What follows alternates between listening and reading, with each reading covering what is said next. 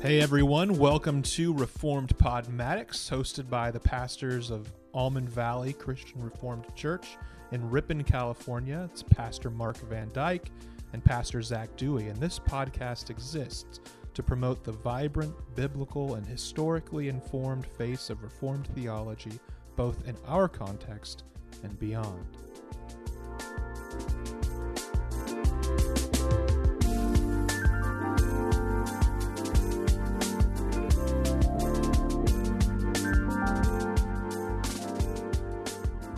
Hello, everyone, and welcome to Reformed Podmatics.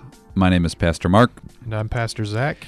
And we thank you for joining us for this kind of a second part episode. We've talked a little bit already about another podcast that is sweeping the nation, sort of is concluded now, called The Rise and Fall of Mars Hill, produced by Christianity Today. And that podcast just concluded maybe about 2 weeks ago, week and a half ago. And we have been listening and thinking about this podcast. It's sort of strikes very near to us in some ways theologically, and part of Zach's story does include Mark Driscoll.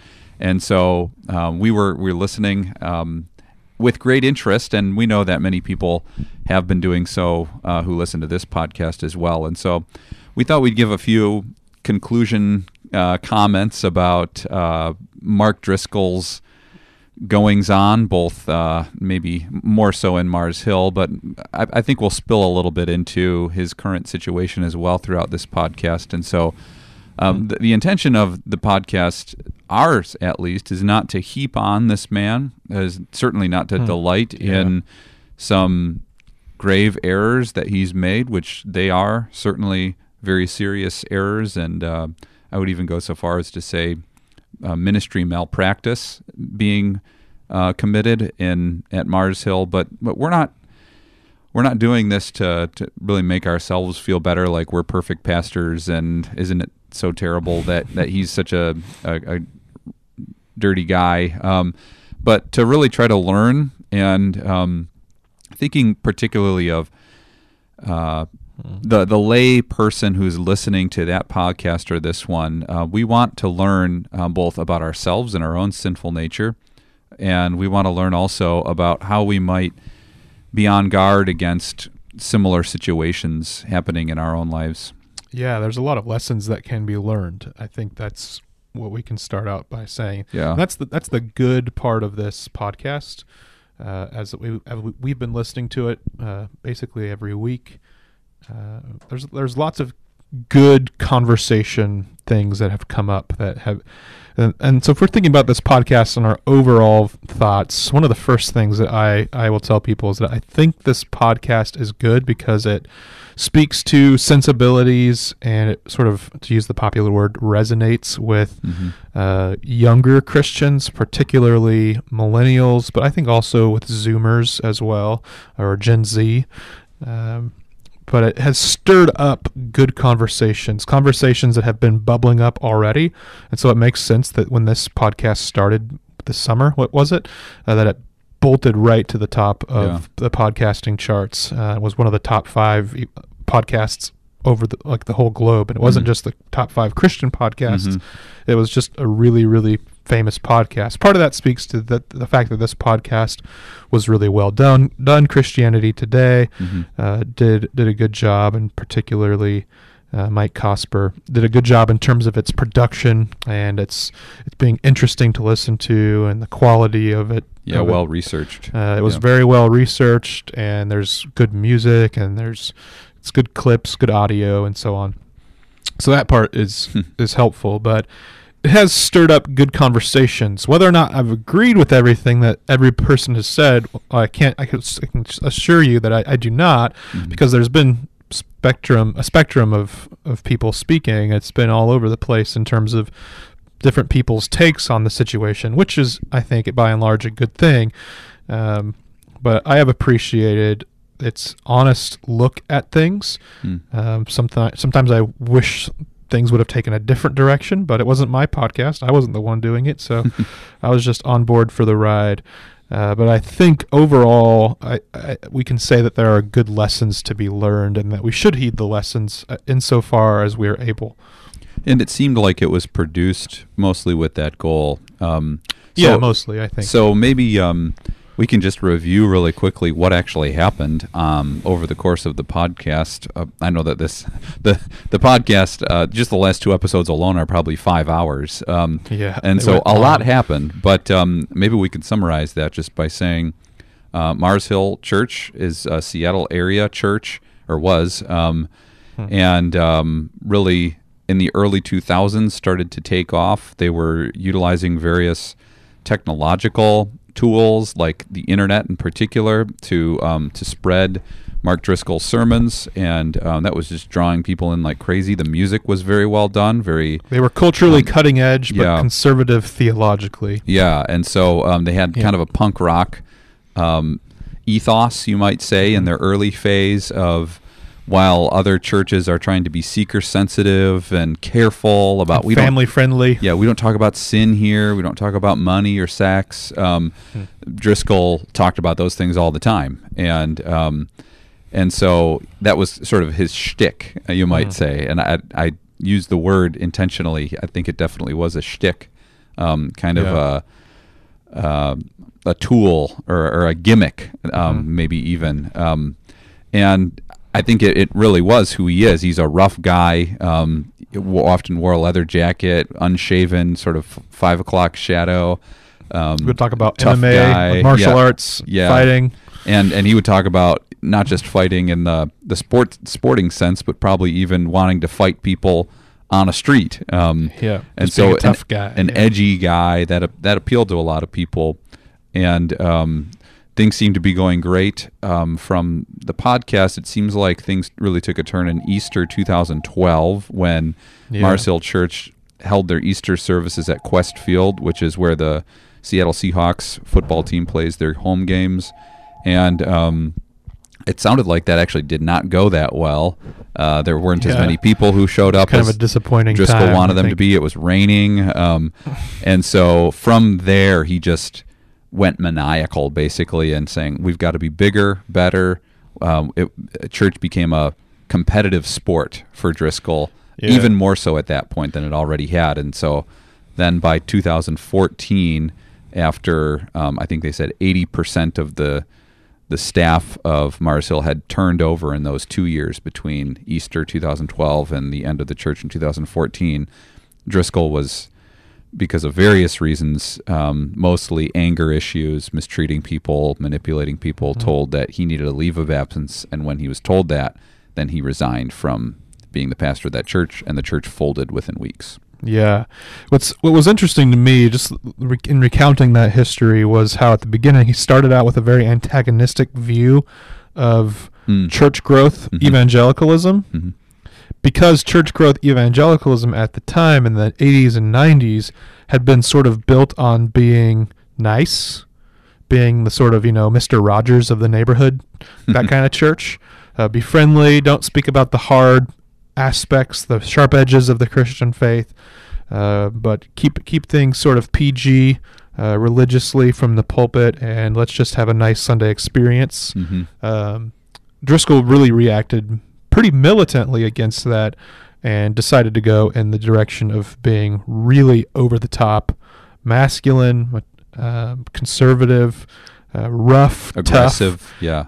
And so what was interesting is that as the church developed, you could tell he's trying to be a megachurch, and very clearly the last 5 or so years of it, he was, and he was very outright and clear about that. But his whole way of doing it was a totally different model. But it goes back to that saying, what you win them with is what you win them to.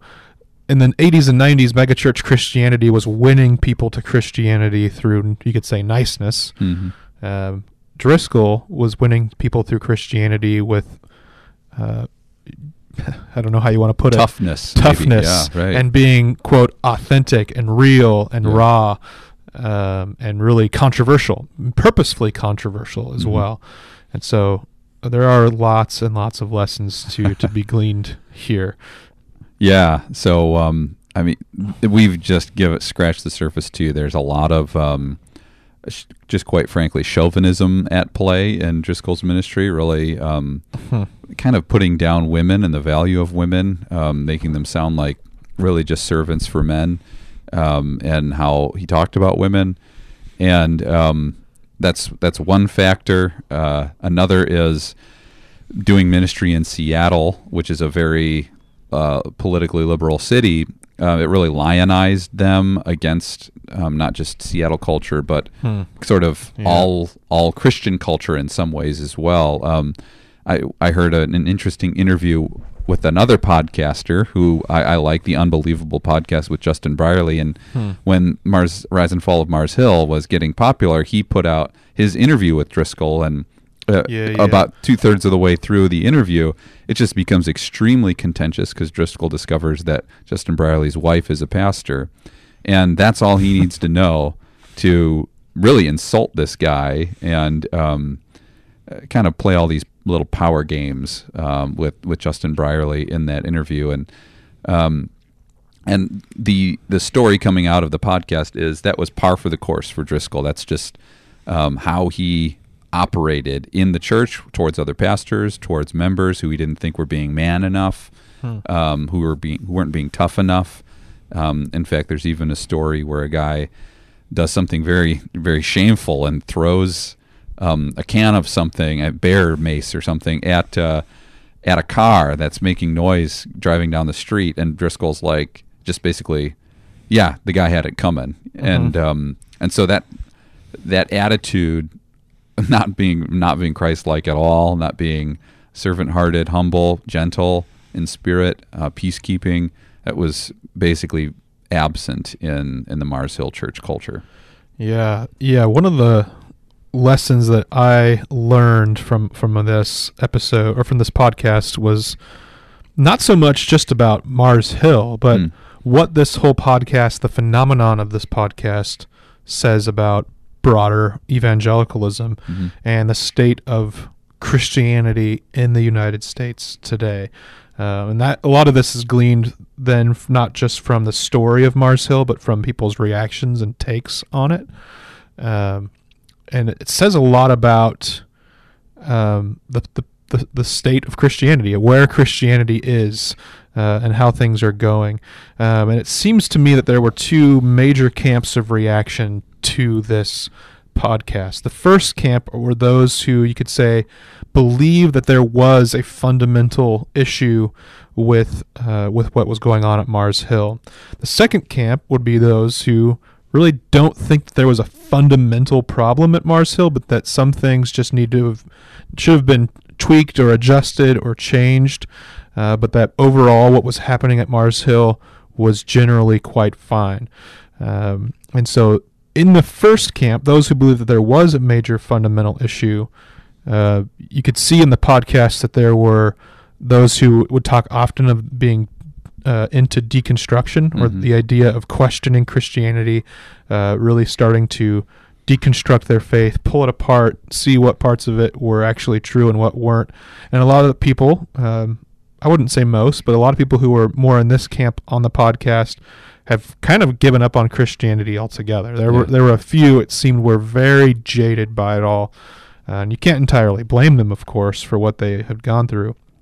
And then there would be the traditionalists, those who believe that, yes, there was a major fundamental issue, but the way of avoiding this in the future is not so much by leaving or tweaking Christianity, but by diving deeper into historic Christianity, whether that would be deeper into institutions, or a big conversation we had a few weeks back in our first episode on this was denominations, needing that sort of denominational structure over the top of everything. That's one of the major problems, I think, with Mars Hill, is that there wasn't, and particularly Mark was sort of left as a Moses, an unquestionable leader for Mars Hill, and that was not a good thing, as we can see.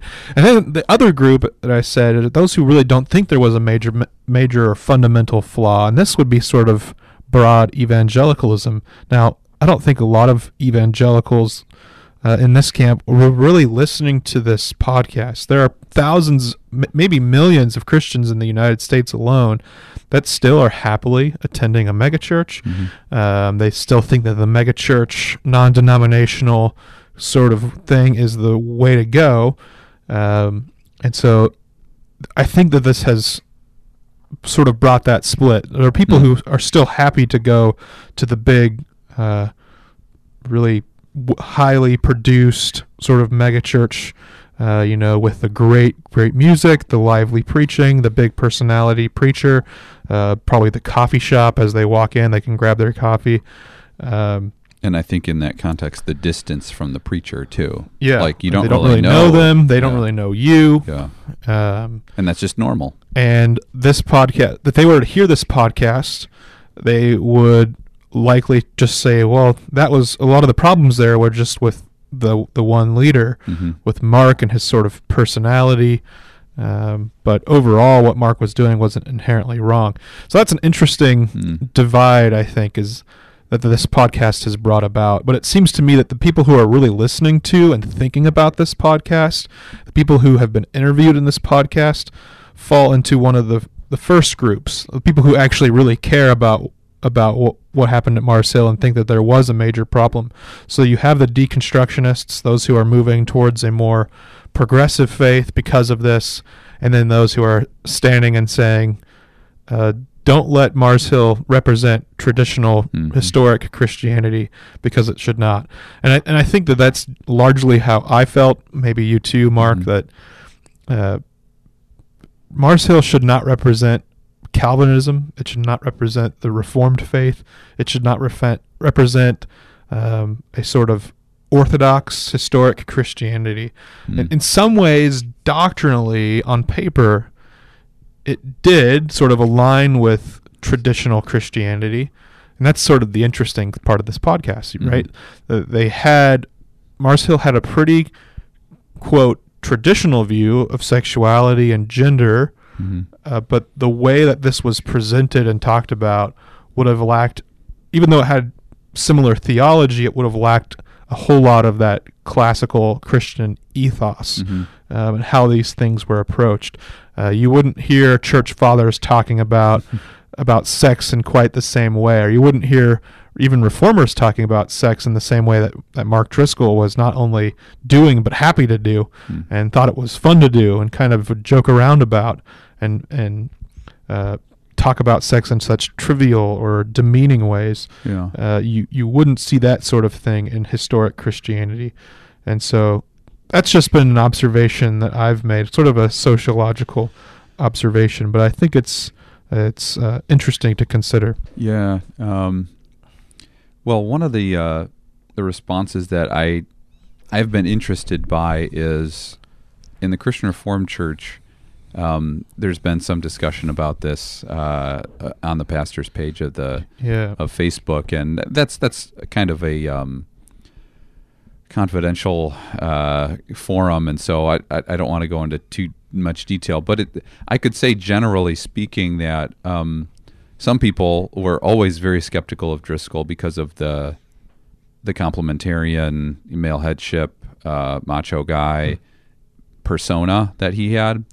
And now that this Rise and Fall of Mars Hill podcast is revealing all of the seedy underbelly of that, it seemed as though some are pretty glad to say, I told you so.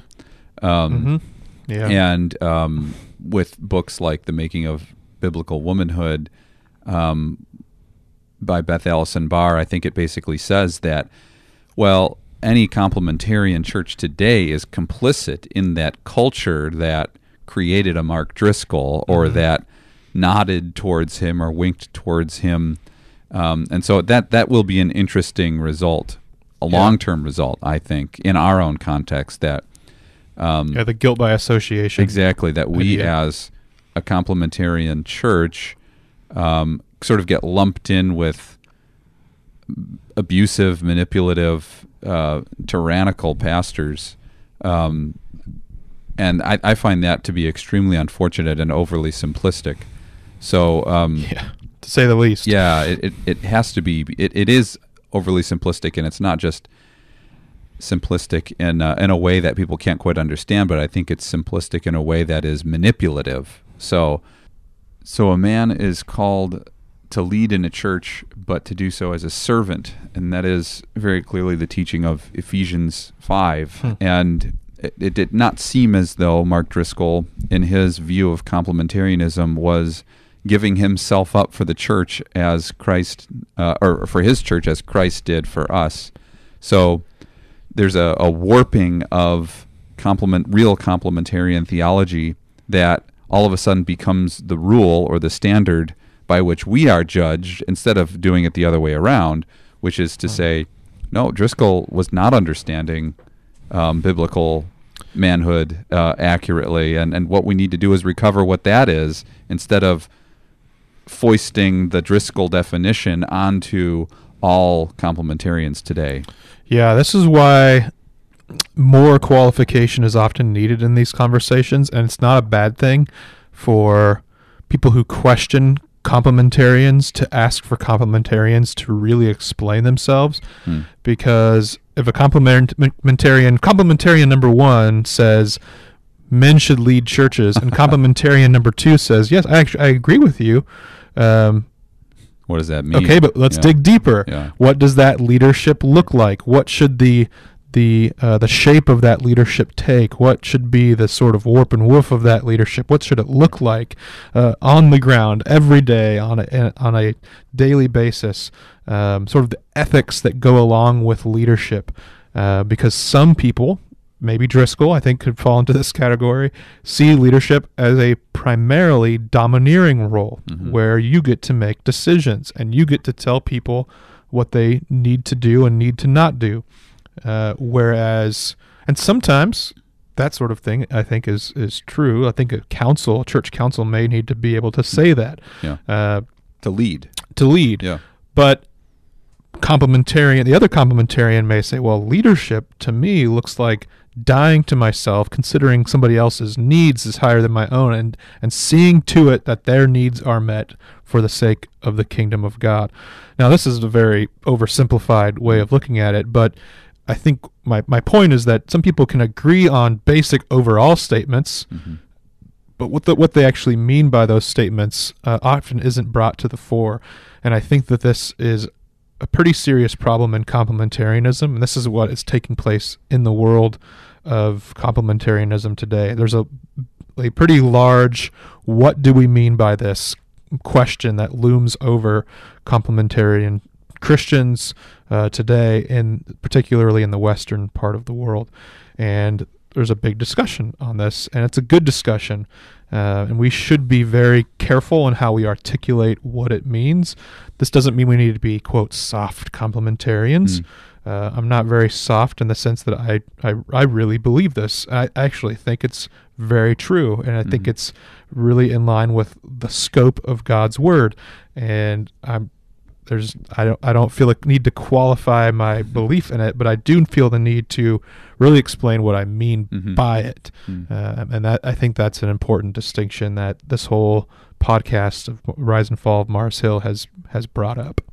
Yeah, and in thinking about that conversation, I think it's really helpful to not have that knee-jerk reaction like I've seen against this podcast. So some people would say, oh, well, of course he was a despotic pastor. He's complementarian. That's the way that they all think. So that's offensive to us as complementarianism. And so we have to be also careful of saying, of course that woman is a false teacher. It's a woman pastor in this liberal denomination or something like that. Surprise. Yeah, exactly. And so I think it can cut both ways, and we should be always careful to examine people according to the scriptures instead of according to almost like do they fit my preconceived notion of what exactly what a pastor should look like and be, and then I'll give them charitable listen, instead of almost approaching with suspicion or cynicism. I think that definitely happens towards complementarian churches like ours, but it just goes the other way as well. And I personally have to be careful of that, just to say, I'm going to listen for the gospel here, and I'm going to receive what the Lord is giving me. And if it is just bunk and it's terrible, well, then maybe I do have to I've got something to do there, but to judge an argument on its merit, on its biblical merit, instead of just by the tertiary factors. Yeah, it's kind of, when it comes right down to it, intellectual laziness to do it the other way. Yeah. And that's one of the issues, I think, with maybe a book like Beth Allison Barr's Discovering, what is that called? The creation of biblical creation. womanhood. Yeah, the creation of biblical manhood. Womanhood. Yeah. I'm just fumbling over myself. And I can't say that outright. I've not read that book yet. I've heard a lot about it. Heard her do interviews on it, but it sounds like she would lump everyone together and sort of say, "Oh, a fundamental problem of any church that is complementarian is that it could lead very easily to being the next Mars Hill," and I don't think that's exactly right. Yeah, I guess it could, but I don't think it's divorced from Christ himself and from the scriptures themselves, and really what the nature of biblical leadership. And I preached on this recently. We don't want to get too far into this because we want to talk about some other Mars Hill things too. But I preached about it, saying the Bible, one of the biblical images for the church is a household. It's the household of God. And so one of the points in my sermon was the pastor has a father's heart. That is very clear to me in 1 Timothy, where it says clearly, if a man cannot lead his own household, how can he lead the church? And so the pastor, what does it mean that the pastor would have a father's heart? Well, Driscoll thinks the father is William Wallace reincarnate with his giant sword who goes lopping off heads. That's not, so he has a warped view of fatherhood. And then therefore we'll have a warped view of what that looks like in the church.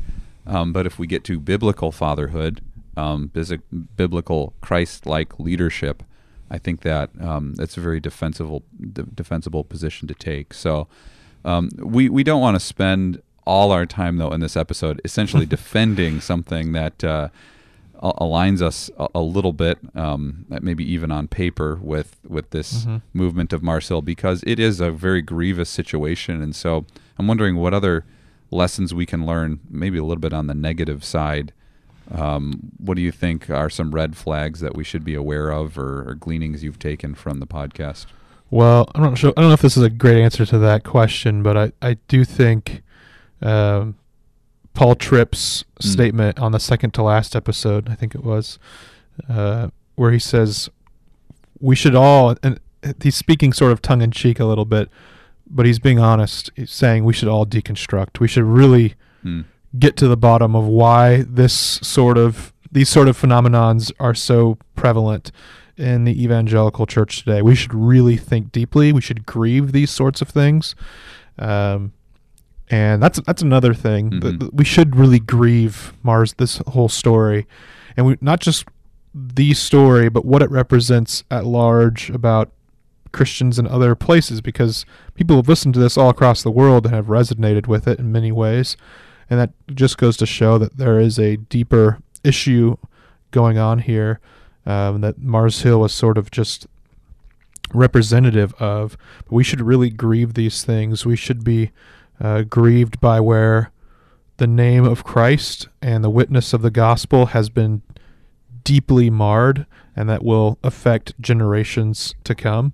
That will have issues that will have stains on families, on relationships, friendships, people's, particularly their relationship with the Lord. That sort of thing should be grieved. We should really not want to jump to the defense of things like this, but we should recognize it as the sad and painful thing that it really was. Yeah, to be honest about it, I think that a knee-jerk reaction could be to defend it because he was a Calvinist, a supposed Calvinist, and had some of those things that are similar to us. But I think the immediate reaction should be a lot of "oh no." how how did this happen? I'm sad that it happened, and right alongside with that to say, but by the grace of God go I. There was really one striking little quote where a guy who I think had deconstructed because he was pretty edgy. I forget who it was, but he was pretty angry about things, and he said, if you listen to this podcast and you think that could never happen to you, then you've learned nothing. You've wasted all your time, because that's what I thought. And then I was on the staff. I'm like one of the people who are perpetuating all this mess. And I always, thought that I would see through all the lies and all the manipulation. But his point is I didn't see through it, and I was a part of the machine. And so I think that if we listen to the podcast and just scoff or say, aha, got these bad guys, it's so great that these churches are closed, or it's so terrible that Mark Driscoll has just got this next church. If that's all, if that's the level of our analysis, and it never is internalized to say, well, why might I be attracted to such a minister? Or why might I want to be such a pastor? I think that's where some really good learning can come. I do recall in 2014, right before everything kind of blew up, we were talking about this with other pastors, and I was a pastor in Washington State, only about 90 miles from Mars Hill, and I recall being kind of sober-minded about things, thinking, I don't like his tone, I don't like his approach to ministry. It does not seem Christ-like to me. But yet, still deep down, I was a bit enthralled that Calvinism or Reformed theology could take root in Seattle. And so, interesting. To be honest, you couldn't help but think, wow, maybe my ministry could transform a city like it seemed at the time Mars Hill was doing. Yeah. And it can be easy to shift the focus or the orbit of ministry off Christ and onto this kingdom that I want to build or this name that I want to make for myself. And I think that people should be honest about that when they listen to things like the Rise and Fall of Mars Hill. Yeah, part of the podcast has made me reconsider where I was in 2014 when this happened, and really in the years leading up to that. As I've said before on this podcast, Driscoll's book Doctrine was really influential for me at a really pivotal part of my life. So I really looked up to what was happening at Mars Hill. I followed along with a lot of the videos, the sermons, the podcasts.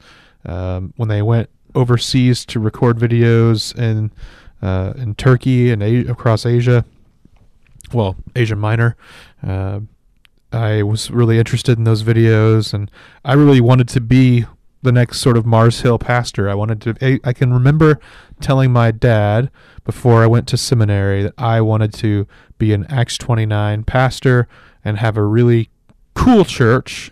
I don't know if I used those exact words, but I had this ambition to be like Mars Hill, to be like Mark Driscoll, not in the sort of tough guy, cool guy. That's never been my thing, but to be the sort of punk rock theologian, conservative theologian. I thought that was going to be my thing.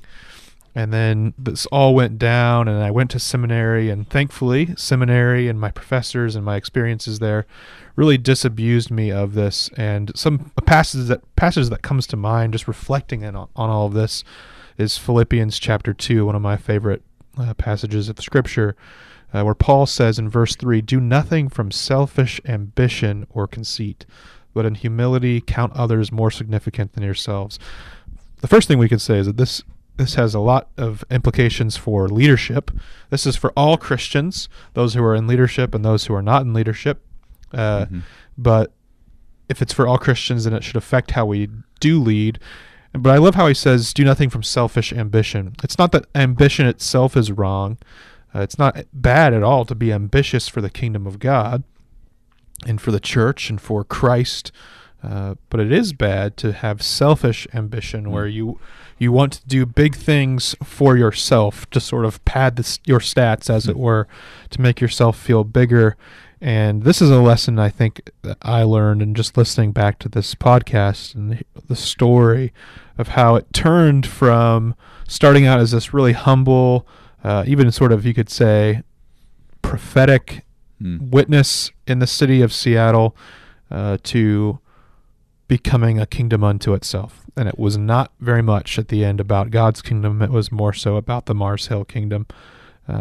You have Mark Driscoll saying he wouldn't submit to anyone with a smaller church. Things like that are huge red flags. And so keeping this in mind, that we should be humble, we should not be conceited, things should not be about ourselves, but that we should count each other more significant than ourselves, and by extension, the kingdom of God as more important than anything our lives could ever be about. Yeah, another takeaway that I have really that is right along with what you've just said is it can seem at times like those people with selfish ambition and vain conceit are just at the big churches.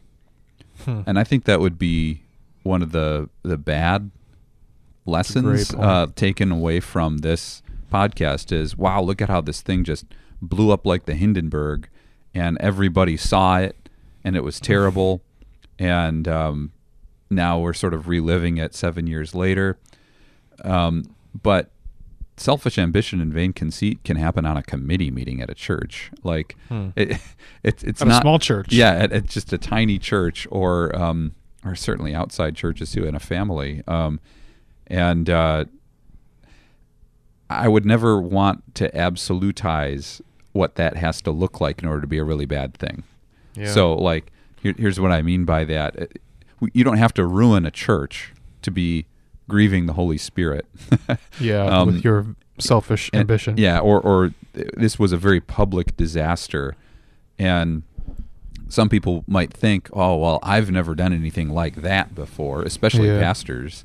I've never ruined a 15,000 member church before, and made people question everything about God. Right, and yet it could still be possible that at times I operate more out of selfish ambition and vain conceit than I do out of self-reflection, Christ-like motivation, humility, really, ultimately. Yeah. And it makes me... Sorry. No, go ahead. I was just going to say, it makes me wonder why there is such a complex in broader evangelicalism that gives rise to people wanting to be so ambitious for the wrong reasons. Part of me thinks that evangelicals have felt so not cool, so backwards, so unintellectual or anti-intellectual, that we've begun to sort of want to be really cool. We want to win. We want to win. We want to be seen as really smart or really hip. And so we have these sort of complexes that lead us into being selfishly ambitious. Yeah. And it makes us way too vulnerable to that sin pattern. And we need to really question why those things are the case. I find this in myself a lot, where sometimes I will feel embarrassed, to put it frankly, about my faith. And I'll realize I didn't just attack that conversation with somebody and ask them about the gospel and what they think about Jesus, because I'm kind of embarrassed to bring it up. And maybe attack is too strong of a word, but I didn't just go with it with the sort of Pauline pride in the gospel, where he says in Romans chapter 1 that the gospel for him is the power of salvation. I'm unashamed. And he's unashamed of it. Yeah. And so I've felt that sort of embarrassment, and then that can give rise to, if unchecked, can give rise to this sort of selfish ambition that is what Paul is talking about here. And that's a problem because it can lead to the disgrace of Christ's kingdom. You can bring shame upon the name of Christ. Well, we just recorded an episode on pastoral burnout, and in that we talked about the centrality of the sermon in our context, and we talked about that in the CRC episode too. And I can't help but think that's one of the reasons for this temptation to be so significant for pastors is the sermon is where people value it, and that's a good thing, that they value the preaching event, the preaching moment. And yet with that comes a danger of putting all of our self-worth in the sermon and judging ourselves by how many people say thank you after the sermon, or tell other people about the sermon, post something on Facebook or not about the sermon. And when that's happening at Driscoll's level, and you're getting 100,000 plus downloads of your sermons, and you have a high view of the sermon, then pretty as quick, as he did, you can, man, that's like a narcotic, that's like a drug. That's a good point. And that I once heard a pastor say to my class in seminary, praise is like a drug. And it is a good thing, could be used for a very good thing, but also you can be addicted to that drug pretty easily. And he was getting that praise for years and years and years, and that sort of gets into the next point, and really one of the final gleanings that I think we would want to make on this podcast is a lack of accountability. So if he is being praised and praised and praised, and he's got 150,000 downloads, and he's doing video series, and he's preaching at Quest Field to a big group of people, then that is sort of medicating him against accountability and repentance. Like, it's possible you, Mark Driscoll, could be wrong, even though like you're getting all this adulation, even though the Lord is maybe even using you in some good ways, you still are not fully sanctified. And so that was the downfall eventually, was his hatred, his running away, just to put it frankly, from accountability. Which was a consistent trend over the years. It wasn't just something that happened at the end. Yeah, that's what they said I just re-listened to the second to last episode, it's called The Tempest, which really chronicles the actual fall. And one of the elders says at one point, well, we're going to be asking for something we've never seen before, and that's repentance. So that's kind of an amazing thing to submission, repentance, humility. And so a shocking statement to make of your pastor that we're not really so sure he could possibly repent. And ultimately he didn't. He ran away like a father who packs his bags and leaves in the middle of the night. So so I think that is one of the lessons that we would want to learn, both for ourselves and for listeners as well. Does your church have repentance, real repentance and humility as a core value, whether that's a liberal church or a conservative church, to really say openly, can you imagine that a leader in the church would say, I'm sorry, I messed up. I can't believe how much I've hurt somebody, or I just hope that you could forgive me. Just so those basic Christian things. That's how we enter the kingdom of God. Repent and believe the good news. And so I think that in that mega church mentality, a lot of people are going to churches where real repentance, interpersonal relationships being repaired by the work of Christ, are not really on the priority list. So, and so part of that is having an accountability structure that will help to work towards that kind of repentance. And it's not to say that Mars Hill didn't have any accountability structure. They did have their pastors who would meet together, and the elders of the various churches and so on. But somehow Driscoll seemed to sort of float above it all. And it seems to me that he had a lot of yes men that didn't have the ability to really call him out. And even when they did, he eventually, as you said, packed his bags and ran for it. And so that's a great point. Do we have the kind of leaders who are able to repent? It's easy to get so blind in ministry to think that you're doing the right thing that you become unable to repent. So this takes a serious measure, a serious dose of humility to be able to self-examine and to mutter the words, I'm sorry. But that's what Paul, I think, calls for in 1 Timothy 3 when he gives qualifications for being an elder or being a pastor, that you shouldn't be a new Christian. You shouldn't be someone who's just recently come to the faith. You should be a seasoned person who has sort of gotten those sorts of ideas of the gospel, those doctrines of the gospel, of repentance, drilled deep into who you are, that you are able to say, I've messed up, and I want to own up to that and face the consequences, and I'll do whatever it takes because I want my repentance to be true repentance, and I want the kingdom of God to be furthered, and I know that I've done something to get in the way. Yeah, well, and repentance isn't just about knowing yourself; it's about knowing God. I can't help but think that somebody who would never repent, they don't really know how holy God is. They don't know how amazing Christ is, and they're not really measuring themselves to the character of God. Be perfect, for your heavenly Father is perfect, right? And so you're supposed to know God. You're called into that life with God. So it does, as Calvin said, it comes from knowing yourself and your wretchedness, your futility. He says your bankruptcy, basically, spiritually speaking.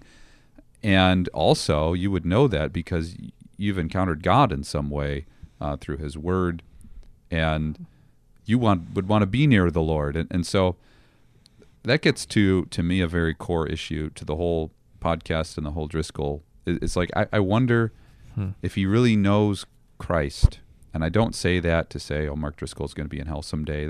That's not what I'm saying at all. I'm not judging his soul, but I'm saying,